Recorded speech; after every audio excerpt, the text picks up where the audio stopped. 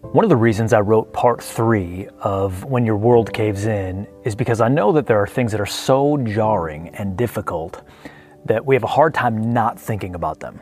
When your mind is this distracted, you can turn into a zombie. You grow numb and paralyzed. The problem is you're getting wearier and wearier carrying the problem around in your mind, but the situation is not changing and is not likely to change anytime soon.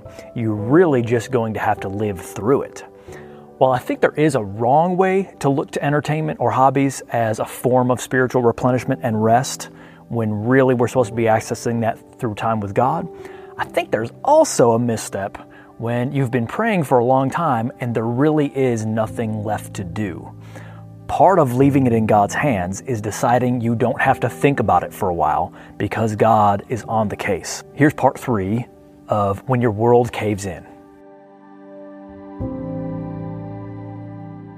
In our early 20s, my wife and I went through a very painful church split. Our hearts were broken, our hopes were dashed, and we carried a keen sense of betrayal from some of the people we had loved most in the world at that point.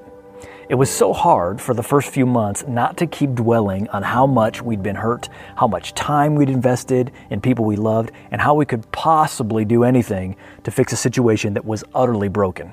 Have you ever felt like a problem, person, or pain was absolutely preoccupying your mind and productivity? As a leader, often the worst kinds of trials are the ones that tend to linger. Some hurts are all the heavier because while others seem to be moving on with their lives, our pain is still real and still here. What do we do when the world caves in but no one, not even God, seems willing to come dig us out? Try this. Seek out laughter. This seems counterintuitive, but we have to choose to give ourselves intentional doses of fun, even when we feel like lying around depressed. At some point, it dawns on us that God is not going to deliver us of this pain, at least not in the next 24 hours, or even this week, or maybe even this month or year. Truth time. The pain will be there when you get back. Proverbs 17:22 says, "A merry heart does good, like medicine, but a broken spirit dries the bones." While you may not feel like it, something funny or entertaining or captivating will, at least for the moment, give you something else to think about and do your heart good like a medicine. And it will remind you that not all of life is bad, and your problem all there is to life. Here's the bad news. God isn't delivering you today. Here's the good news. That doesn't mean you can't have some version of a good time at all. So, go to a movie, or watch your favorite comedian, or do like Kenzie and I did and find the funniest friends you still have and hang out with them.